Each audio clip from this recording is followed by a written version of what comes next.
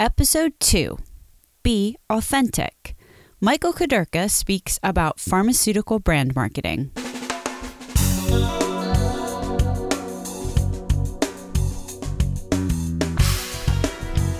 American healthcare entrepreneurs and executives you want to know. Talking. Relentlessly seeking value. Today I speak with Michael Kudirka, who is an experienced pharmaceutical marketer. I like what he says about being authentic. Michael suggests that pharmaceutical brands these days really need to lock down a patient population where the brand can legitimately add the most value, and then own that market by developing strong value props for each stakeholder along the patient journey. Michael says that in the long run, this is a much better strategy than fighting for a tiny piece of a gigantic pie, especially when the clinical differentiation across such broad sweeps of patients is rarely well defined, and even more rarely will motivate prescribers to switch up their current standard of care. So it was interesting because soon after my talk with Michael, I heard a guy named Ian Altman speak on another podcast. His message dovetailed perfectly with Michael's points of view, so I immediately went out and bought Ian's book, which is called Same Side Selling. In it, Ian advises that sellers and marketers alike aim to be, as he puts it, some things to the right people. Ian Altman says that when a buyer senses the seller is more interested in selling than in delivering value, trust vanishes. And I can easily see how this applies to pharmaceutical brands. The other pundit I'd like to mention here is Seth Godin and his tribe philosophy. Basically, what Seth Godin suggests is that by finding people who really can get behind your brand, who can really champion it, that's actually the fastest way to increase market share. He says that strategies which involve coming up with some watered down message which is going to appeal to the market at large rarely work. So this all ties back to what I talk about with Michael today, which is being authentic, number one, and number two, really nailing your message to the various target markets. So let's get on with the interview. Today, I'm talking with Michael Kudirka, a longtime pharmaceutical marketing director who I have had the pleasure of meeting this past year. Although, unbeknownst to either of us at the time, our paths also overlapped back in the golden years at Pharmacia. In his most recent marketing position, Michael was able to transform his pharmaceutical brand into a customer solution, and I'd like to talk to him about that today, and also how he managed to pull that off. Welcome to Relentless Health Value, Michael. Hey, how are you? I am doing well this morning. So can you just talk a little bit about how you got into pharmaceutical marketing? Was it your childhood dream?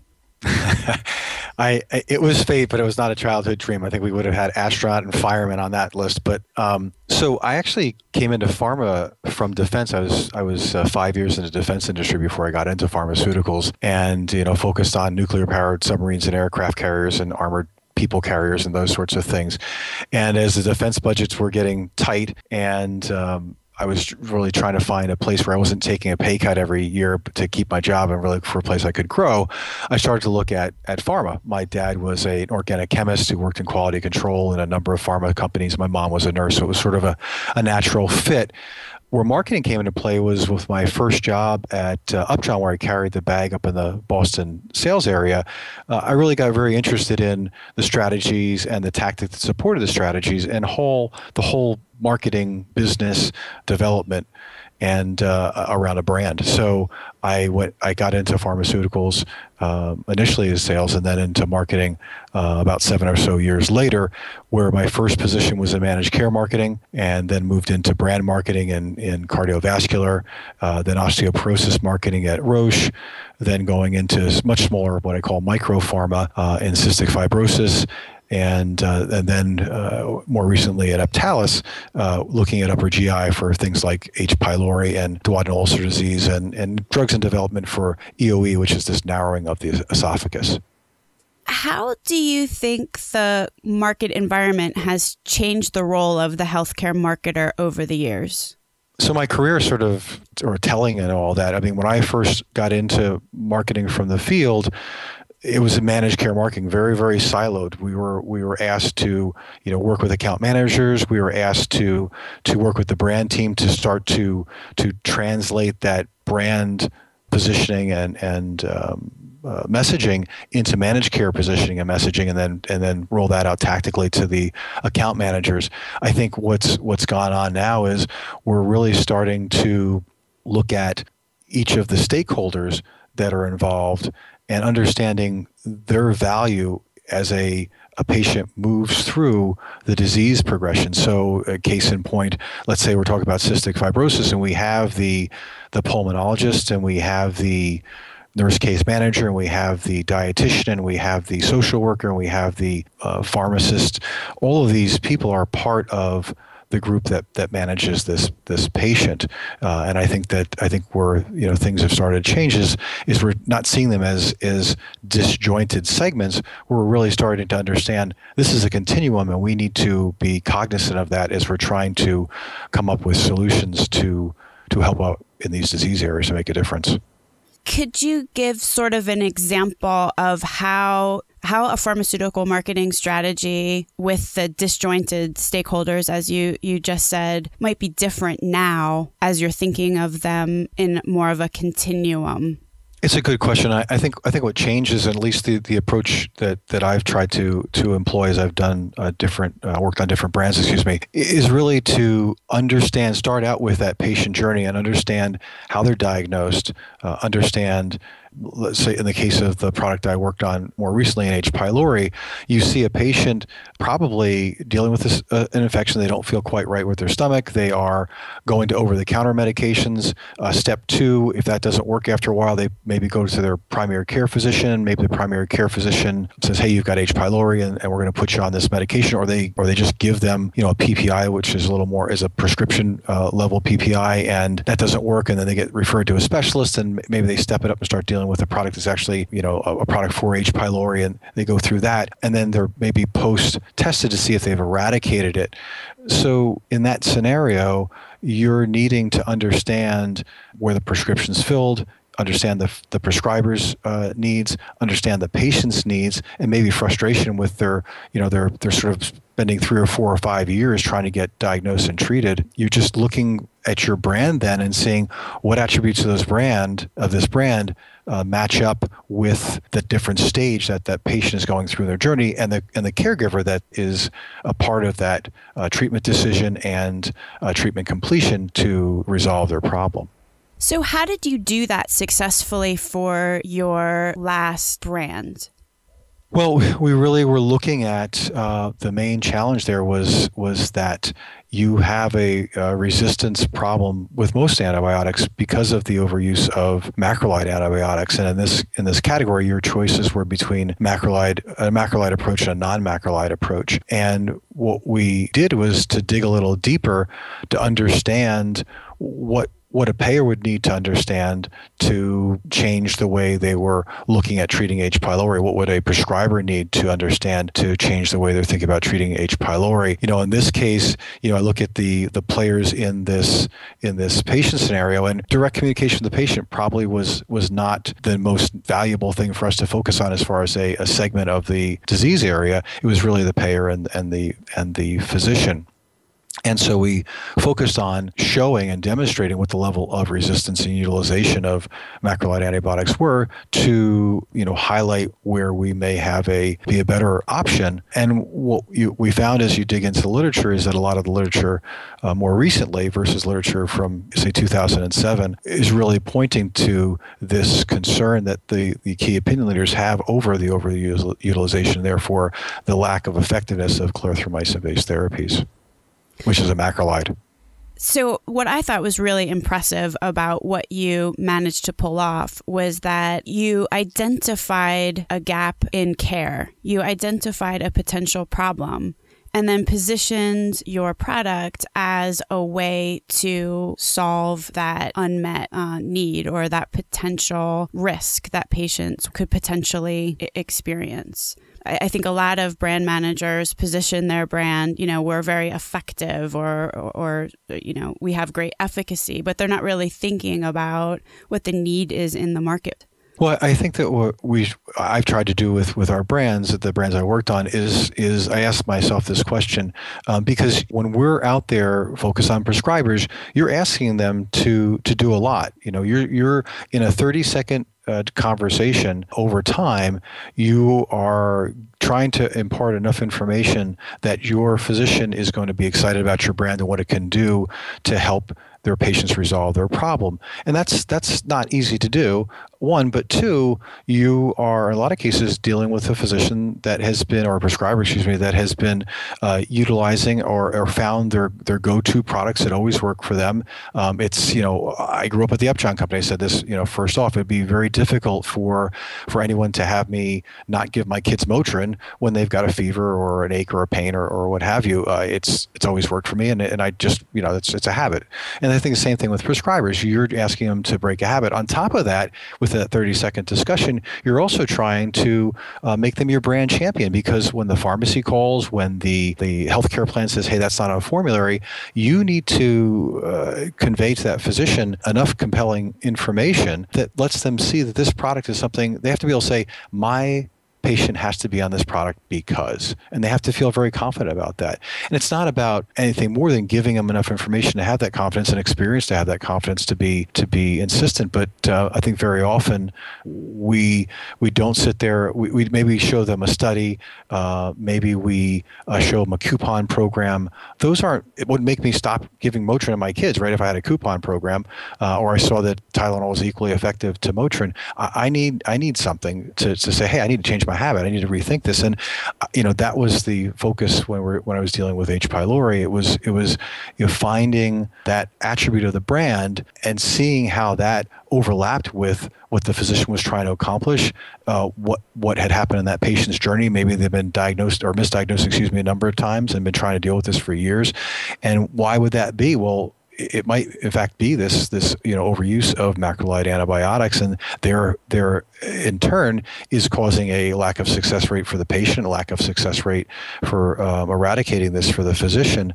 So you're really looking for a way to give your physician good data to be confident in the product, a good experience in utilizing the product, but then also really giving them a patient type that they can say, this is where I use this. This is my go-to product for this. And I think the challenge with that is a lot of times these are niche strategies that if you look at it from a forecasting standpoint, it gets kind of scary. You'll say, wow, I don't know what the value of that is. Or, that's not enough that we want to make out of this asset. But in essence, giving a place where that physician can always use this product first line actually is a bigger win than trying to battle it out sometimes with head-to-head fighting for a big piece of pie, or a small piece of a big piece of pie, versus really owning something for your brand. So and that's just an opinion from me. Let's just talk about that for a sec. I've heard the quote, in the niches, you'll find the riches. So is that kind of what you're saying, or are you advocating trying to go for a first line?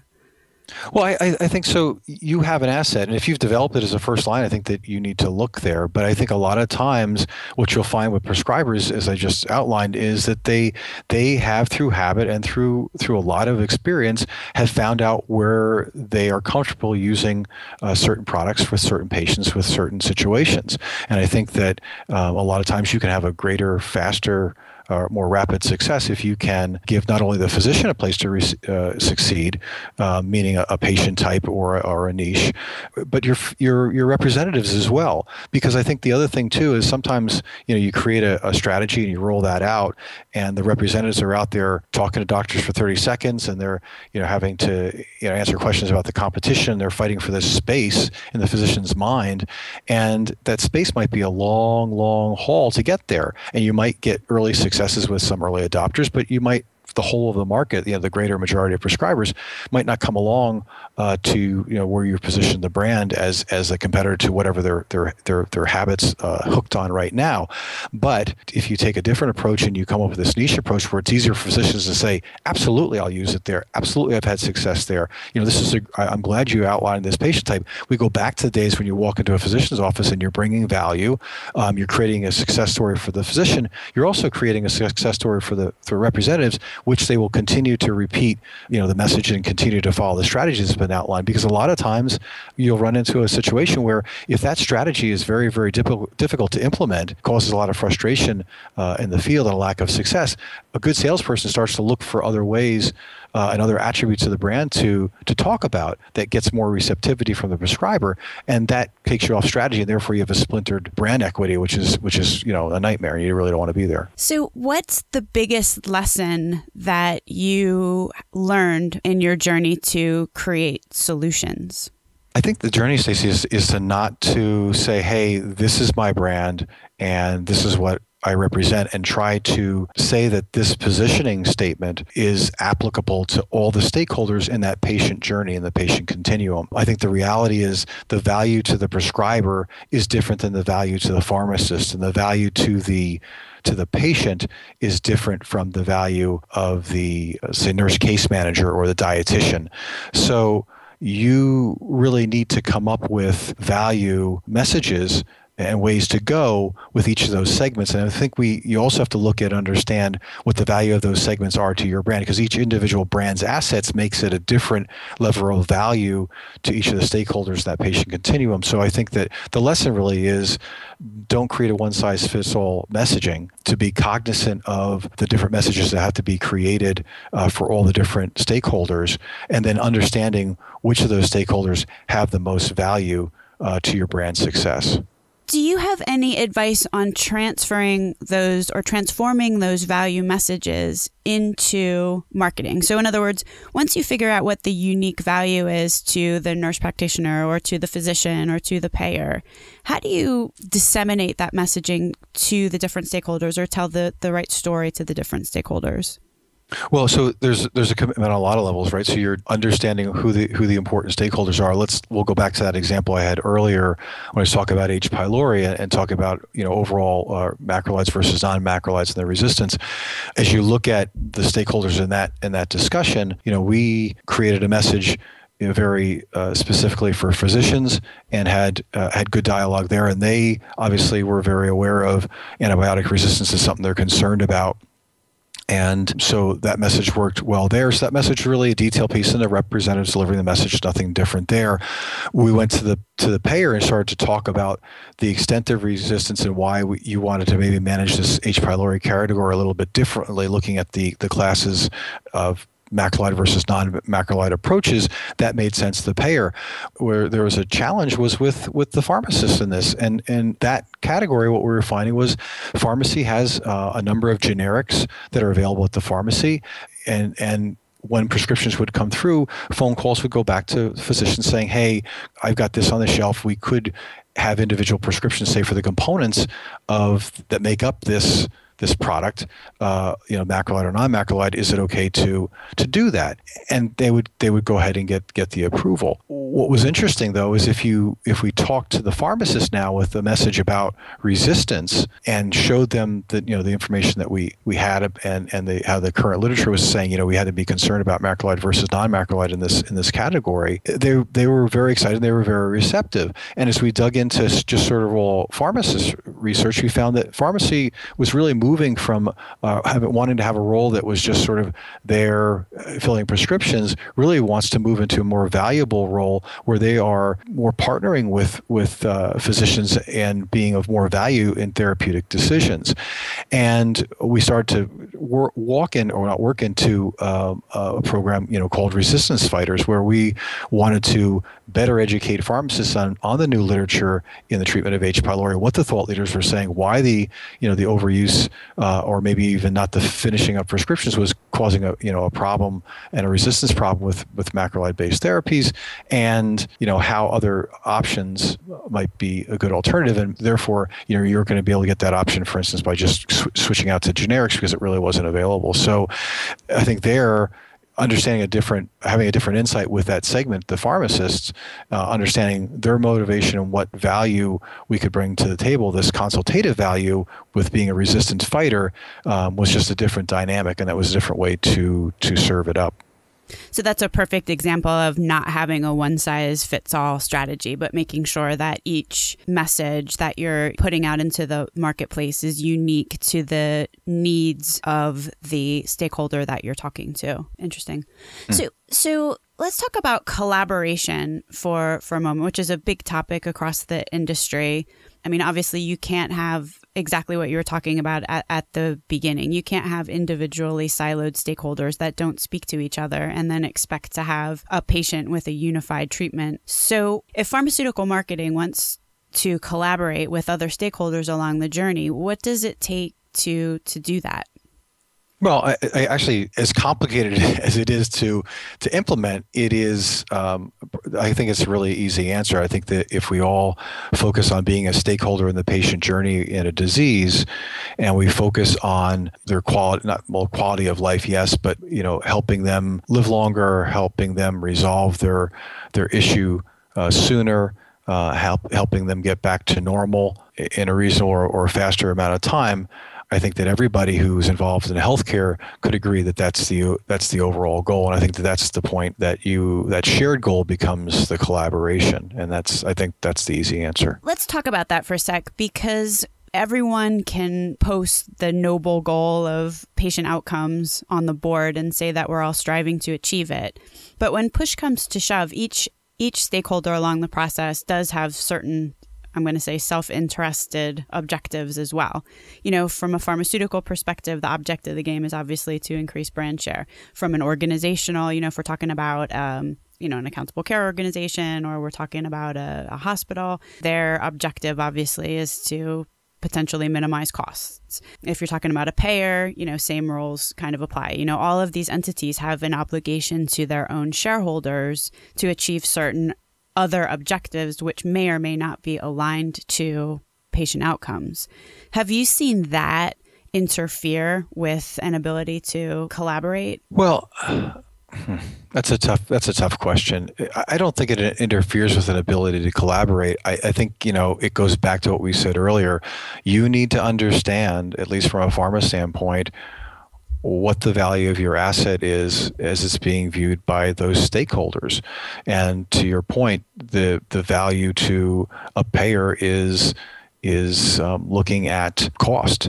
The value to the pharmacist is getting that medication to a patient at a good margin. Obviously, we're trying to design therapies that make a difference in patients' lives, but you have to pay for that research so you can create the next great thing as well. And you have to pay the salaries in order to develop those medications. And a lot of medications don't even make it to market. So it's a high risk, high reward proposition there. So we're not living in a society where everything's free and things have costs and things have to be paid for in order to continue to do all the jobs we have in that continuum for that patient. Again, I think if you focus on the patient, that's where your point of collaboration is. How you support your activity in that continuum.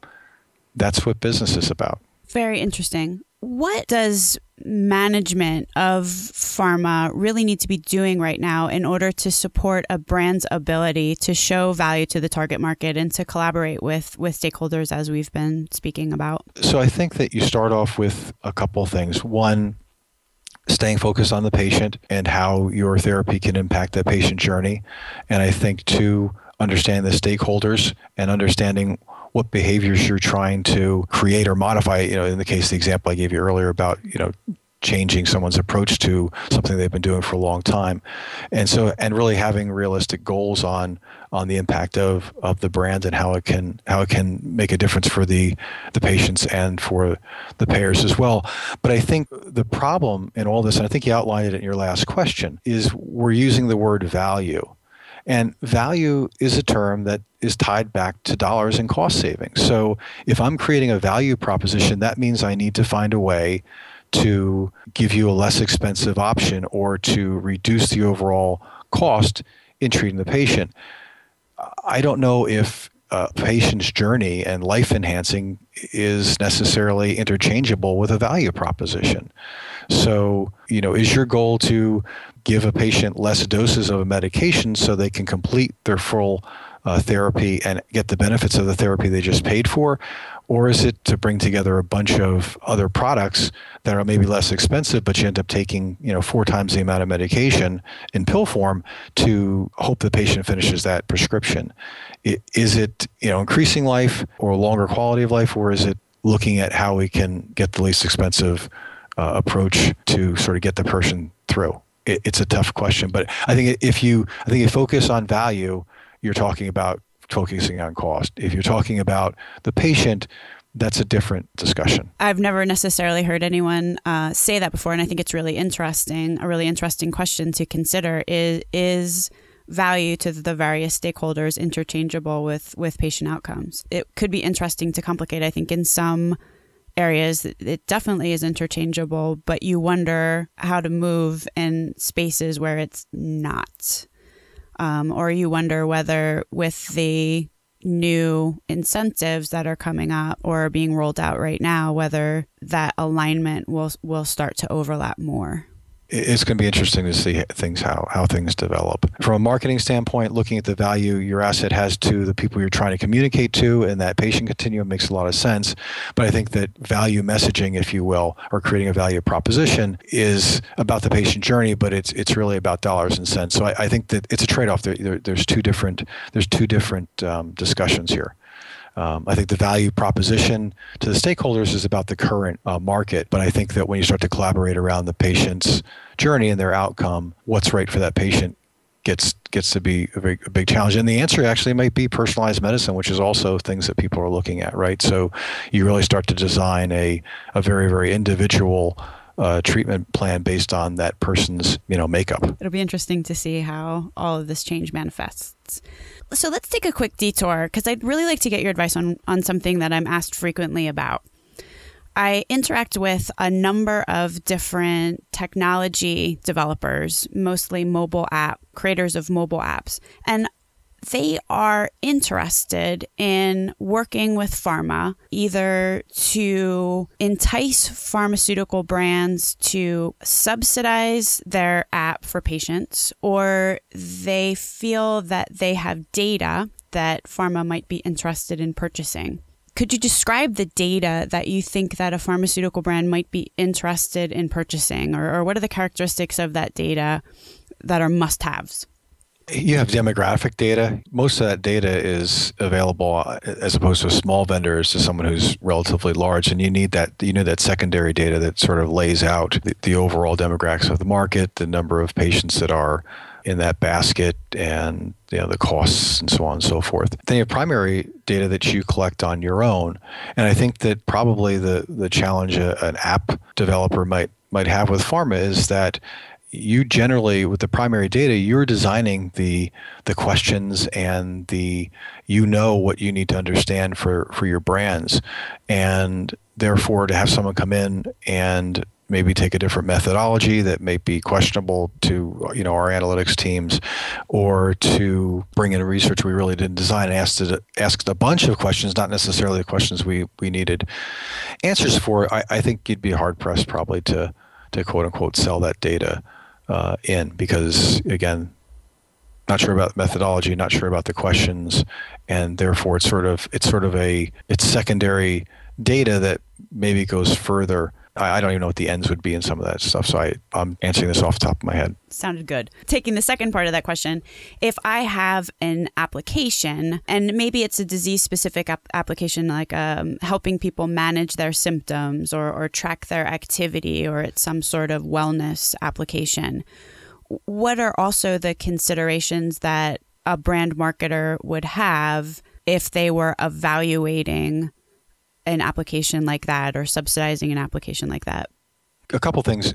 Pharma really can't give stuff away. I mean, we're under the same microscope that a lot of industries are, where I don't have budgets to give every, say, diabetes patient an app, if you will. At the same time, depending on the value of that app, what it costs to develop and what we paid for it, if it has a high level of value, a lot of legal departments and a lot of companies would say, that kind of feels like an enticement. That kind of feels like something we really shouldn't be doing. Is this making patients ask for something, a product, just so they can get their hands on that application? So I'm sure are ways around those things, but I think that there's certainly firewalls between the value of what we can give away and what's available out there. And then I don't know if anybody I don't know what it costs to make an application. So, or for this application we're talking about. So, the cost of it is, sort of starts to come back to this, what that value is and whether I can be involved or not.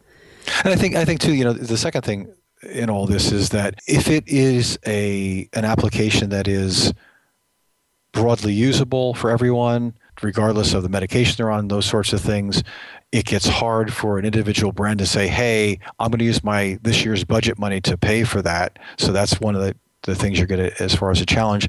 And then secondly, the question, if you're not the market leader, is this going to help the competition more, or is it going to help me more? So those investment questions, the value to your product, and then it's coming out of your budget. Should I divert funds that I was going to do something else and do this instead? Certainly come to play. So it sounds like the app developers are going to need to do the same exact things that we've been talking about, figure out what the value is to the stakeholder. Yeah, I think that with that said, if you were able to get with a brand team early on and develop the app together, so it's gone through, say, concept reviews with their legal and regulatory, and they're comfortable with the way it was developed and what went into it, what questions were asked, and so on and so forth, I think you'd have a better shot. But that's a long-term relationship or discussion. So a little longer term, you're trying to catch it very, very in the life cycle of developing that app, but you probably have greater success because you'd have a partner from the beginning that wasn't going to run into any problems trying to get it approved once it was complete. Good advice. Is there anything that we haven't covered today that you wanted to get across? Stacey, I think they're great questions. I think that, again, looking at that whole patient continuum and trying to focus on all the stakeholders and understanding where your customized message, or your message has to be customized for the different stakeholders, I think allows you probably a greater level of success. Let's talk about you for a sec. What's next for you, Michael? I don't know. I'm looking for a new home to land in, and hopefully something will come to fruition soon. Well, I am confident that it will. Thank you so much for being on the program today. Thanks, Stacey. So I hope you found that as interesting as I did. Michael Kuderka's email address is on the website, which you will find at relentlesshealthvalue.com. I also posted up in the show notes the link to the Ian Altman podcast, which I mentioned. I had heard him on Jamie Tardy's podcast. I also put a link up there to Ian Altman's book, which is on Amazon, which I am reading right now and am really into. Thank you so much for listening. If you liked what you heard, definitely subscribe in iTunes and leave us a rating and review, which would certainly warm my heart. I hope you'll tune in next week.